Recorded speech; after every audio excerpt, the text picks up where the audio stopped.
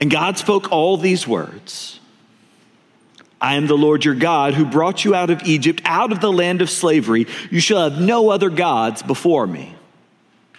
You shall not make for yourself an image in the form of anything in heaven above or the earth beneath or the waters below. You shall not bow down to them or worship them, for I, the Lord your God, am a jealous God, punishing the children for the sins of the parents to the third and fourth generation of those who hate me, but showing love to 1,000 generations of those who love me and keep my commandments.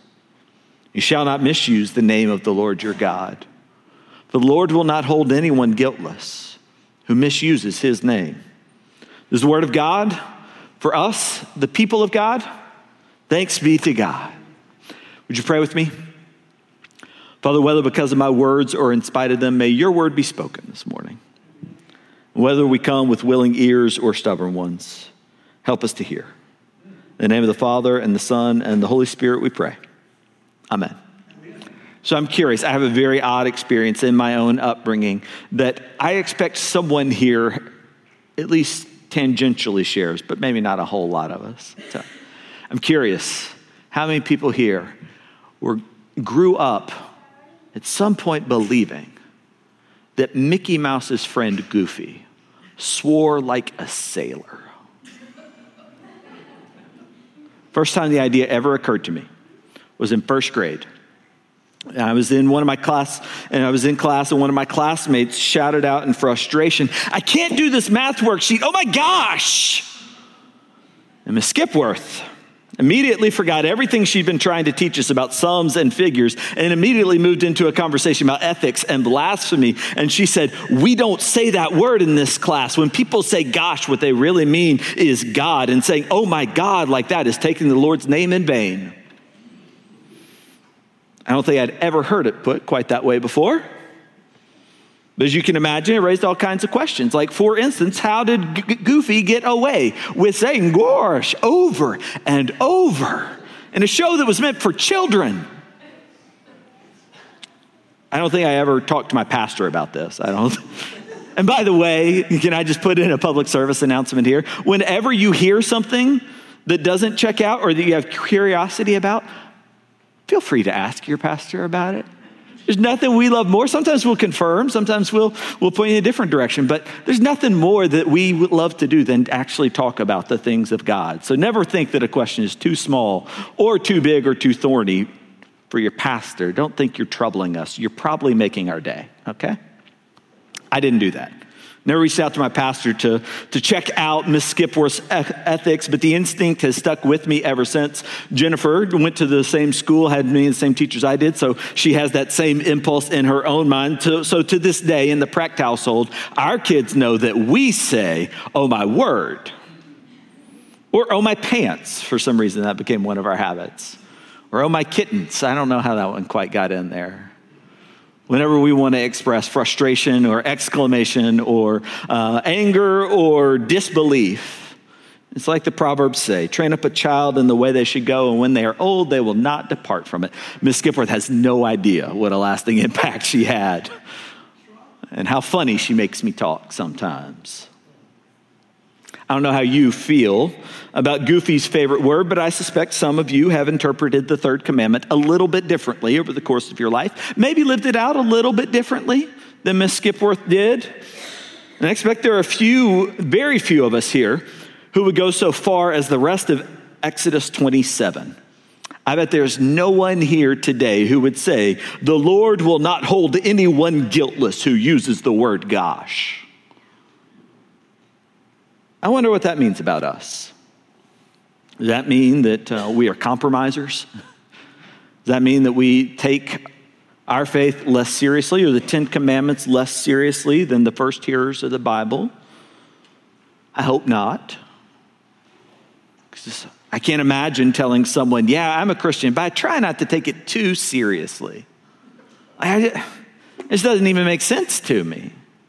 When we say that we believe in God, when we say we believe that Jesus Christ is our Savior, that Jesus Christ is God in flesh, that he came, he died, he rose for us, that he calls us into a new life, if that means anything, it's got to mean everything. And it has to mean that God is the point of everything. And so last week we said that we want to take the 10 Commandments seriously, not treat them as if they are something old and out of date, antiquated to be left behind or just left on stone tablets somewhere. But if we're going to take them seriously, it means that we have to read them and see them the way we see everything, which is to say through the lens of God and of God's commandment in Jesus Christ. It says the greatest commandments are love God and love others. And the witness of Jesus teaches us how to see and how to read everything. And this morning, as we take a look at the first 3 commandments, one of the things we want to highlight is that they are an especially strong reminder to us that everything is about God. And if that sounds obvious to you, well, of course, that's what we believe. The first thing I want to do is highlight for us how radical a statement that was in the era, in the world into which God spoke the 10 Commandments. How far removed we are with some of our assumptions from the world of the Hebrew people who sat there at the foot of Mount Sinai and heard for the first time when Moses read aloud saying, "I am the Lord your God, you shall have no other gods before me." Today, we know that as the first commandment. But for the Hebrew people, that was a revelation. You see, today, we take for granted that everything should be devoted to one thing, or one goal or another. Even most of the atheists in the world around us today kind of take it for granted. They talk this way. They usually talk as if they might drop off the supernatural or the spiritual terms, but even they tend to talk about having mission statements or focus or a singular purpose. Most of us take for granted that there has to be some point to everything. But that's not the ancient world. The ancient world, the one that the Israelites lived in, did not have in its mind a concept that you live your life in a single-minded devotion to some cause, some purpose, some higher power, or even to oneself. Instead, the ancient world of the Israelites was more of a hedge your bets kind of world. Don't put all your eggs in one basket, one way of worship or one God. Instead, the ancients lived in the assumption that the world is just full of powers, all kinds of powers that are beyond our control. And the way you live your life is to go about it trying to hedge your bets, to get help from any power that can help you, and also try not to tick off any power that wouldn't help you, because you don't want that power arrayed against you. The goal was to show proper respect to everything and to anything that could help you or anything that could hurt you, whether that was the sun god or the rain god or the tribal chieftain who claimed to be a god. That was the world that the Israelites lived in. And the Israelites knew firsthand that kind of approach ultimately led to slavery. The Pharaoh in Egypt was supposed to be one of many gods. And though the Israelites never worshiped him for 400 years, they felt they had no choice but to defer to his might and to his power. Don't tick off the power that calls himself a god. Show him the proper respect. When Moses came to lead them into freedom, this has been going on so long that we are told the people of Israel had almost forgotten entirely about the God of Abraham, Isaac, and Jacob. It had begun by just treating him as one of many powers, and then with almost forgetting him entirely. So there at Mount Sinai, God has to come to them and offer a revelation as his first commandment. He says, never forget that I am not just one of the powers in this world. I am greater than all of them. And that's radical in their day and time. And what might be a little bit radical for us today is realizing that the first commandment does not say the Lord is the only God. No, it says you shall have no other gods before me, which sounds kind of like what we read in the Psalms, particularly Psalm 93 or Psalm 85, where the psalmist Asaph says, God presides in the great assembly. He renders judgments among the gods, which probably sounds a little odd to our ears. The Ten Commandments, what we just heard, thou shalt have no other gods before me. This is the first time that God revealed his supremacy amongst all the other powers of this world. But it would take centuries for the Israelites to realize the whole truth. That not only is God greater than all the powers, but the God of Abraham, Isaac, and Jacob, the God we worship today, this God is the only power that is even worthy of the name God. And today we say that the Israelites were the world's first monotheists, first people to believe in one God. But at Sinai, they only got a glimpse of that bigger picture. All they knew for sure was that their God was the greatest. God wasn't yet saying only, he just called himself greatest. It's baby steps toward the full truth. And I wonder what it would be like if your own relationship with God could proceed by similar sorts of baby steps. By putting him first. You don't have to ignore the other powers that demand our allegiance. Politics, money, maybe your esteem among your neighbors.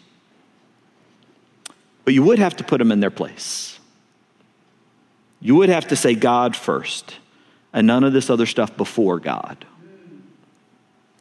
If you did that, you might have to look at your calendar and how you spend your time and say, okay, first things first. How am I going to honor God with this? And you get to your budget. And you'd have to say, okay, first things first. How will I honor God with this? If you took that baby step, not of denying all the powers of this world, but simply putting them in their place. Putting first things first. I wonder if then you just might find that some of the things you have held on to don't seem nearly as powerful as they used to. And when we start by putting God first, we soon discover God's only. In the end, we come to understand what it means to live as if everything and the only things that really matter come from God. Sometimes it takes baby steps. But if we put God first, God becomes our only.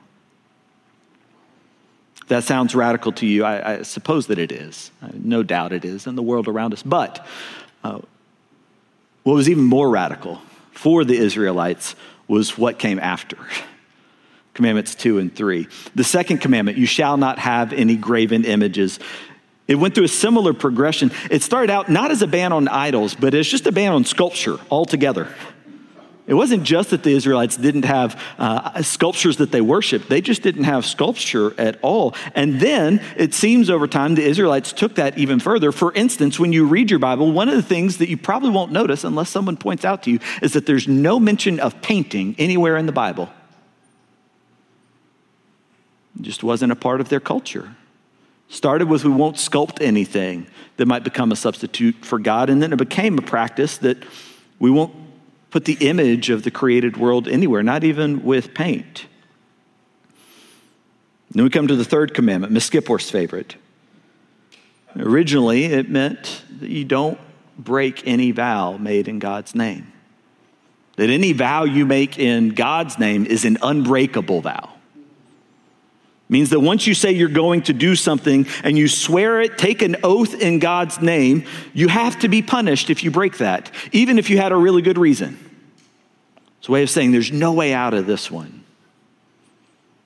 And as you know, many of you over time, that kind of reverence for God's name began to go even further. So it wasn't just about vows and promises that are made, but eventually came to the point where to this day in Jewish worship traditions, worshipers won't say the name revealed on Mount Sinai aloud. They won't even write it down in full. That's what happens when you put God first. Eventually you start to see God in everything. In the way you talk, in the way you write, in the way you, well. But there's a paradox in that. The more and the more we radically try to take God seriously and to see God in everything, the more and more we inevitably come to see our own radical failures. We discover all the ways that we aren't yet living up to our best vision of who we should be and who we could be. And the more and more God's people tried to live up to their own law, the more they realized that they broke it. And I bet you've been there too. I bet you've been at the point where you tried to replace one diet by putting in an even stricter one. I'm going to throw all the junk food out of the house. I'm going to make everything about this. I bet some of us tried to fix our budget by deciding we'll never buy anything fun again. Everything is relentlessly on mission, on point, on purpose. And I bet you've tried to heal some relationships by instituting some radical rules. And if you've ever tried to do that, then I expect you have found that the most radical rules cannot heal your relationship with all the powers that are around us. Maybe that was all just baby steps to discovering that Jesus is the one who offers the right relationship with God, and he's the only one who can. Amen. It's Jesus, not the rules, who restores our relationship to God and with the only God who matters. And that's why last week we said, and it's still true today as it turns out, and it'll always be true, that Jesus is the one who both fulfills the law and the one who gives us a right relationship with God. It's because of Jesus that we are able to see the relationship that God wants with us right there in all three of these first commandments. It's because of Jesus that we know that there is one God. But we also know, because of Jesus, that that one God is a Trinity, a 3-in-1, a relationship. Trinity and unity and Trinity, as the old creed says. Jesus invites us to see the singular point of everything and the relationship. And that's why, back when I was in seminary, they taught me that God has many titles, but only 2 names. The first name is the one that was given on Mount Sinai. The one that in the Hebrew faith and the Jewish faith today is never spoken aloud, and that we as Christians need not fear, but ought to be respectful of. And then the second name is Father, Son, and Holy Spirit. The relationship that we are called into to participate in, that relationship is the singular focus, the point of everything. And it's because of Jesus that not only do we see the one God as the relationship of Father, Son, and Holy Spirit, but it's because of Jesus that we also are not afraid these days to depict God's creation or even God's own presence. I mean, if you've ever seen the pictures of the Sistine Chapel or been there yourself, you know that throughout Christian tradition, we've not been afraid not just to paint the created world, but even to paint God in various forms. And here's the thing, when we do that, we never think that we've gotten it right. But we are able to depict God in sculpture, and depict God's creation in sculpture or in art or in all these different ways, because when Jesus came as God in our own likeness, the Word made flesh, he set us free to celebrate all the ways that creation and creativity can point to God. And as I said, none of our depictions of God are right. We never accurately paint him. We can't even accurately paint Jesus, who does have defined physical features, who is in human flesh. But unfortunately, 2,000 years ago, there was no one walking around with a photograph to make sure that we would get his image right for all of time afterwards. And so for 2,000 years, for a long time to come, Christian artists have done their best to capture something true, to remind us that this relationship God wants with us is not just abstract, intangible, in our heads, because God has entered into the creation, has not been afraid to be seen. And every time we draw or we paint or we sculpt what is and what could be, we are pointing toward the day when that relationship is restored and earth and heaven become one again. Jesus changes how we see that second commandment. And it's because of Jesus that our standards for which words should be said and which ones should not do not boil down to an etymology. Oh, well, when you say this, what you really mean is that, and all those things. And our standard for which words are worth saying and are appropriate doesn't come down to grammar, which is hard for me to say. English major, raised by an editor here. But as Christians and because of Jesus Christ, none of that is our standard for what is good words and which words are not.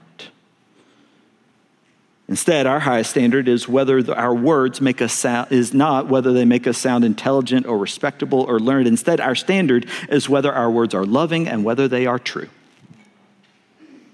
Jesus said it himself on the Sermon on the Mount. He said, "You have heard it said, do not break an oath." You have heard it said, do not break your word when you swear an oath. But I say to you, do not swear an oath at all. Jesus said, don't have special words called oaths that you use when you want to tell the truth, and then other words you use when you want to lie. Instead, Jesus said, let your yes be yes, and your no be no, for anything beyond this comes from the evil one. Because of Jesus, because of the witness he's given us, and because he has promised us forgiveness, we can speak the truth. We can speak the truth without fear. We can speak the truth about our own encounters with God, gifts and strengths and wonder. And we can speak the truth about our own shortcomings, our own failures, our own uncertainties, because we know that none of our words get the last word. We don't need special words for when we want to tell the truth and when we want to lie. We just say yes or no. This is what I know. This is what I don't. And we let Jesus have the last word. Jesus is the one who makes all the difference.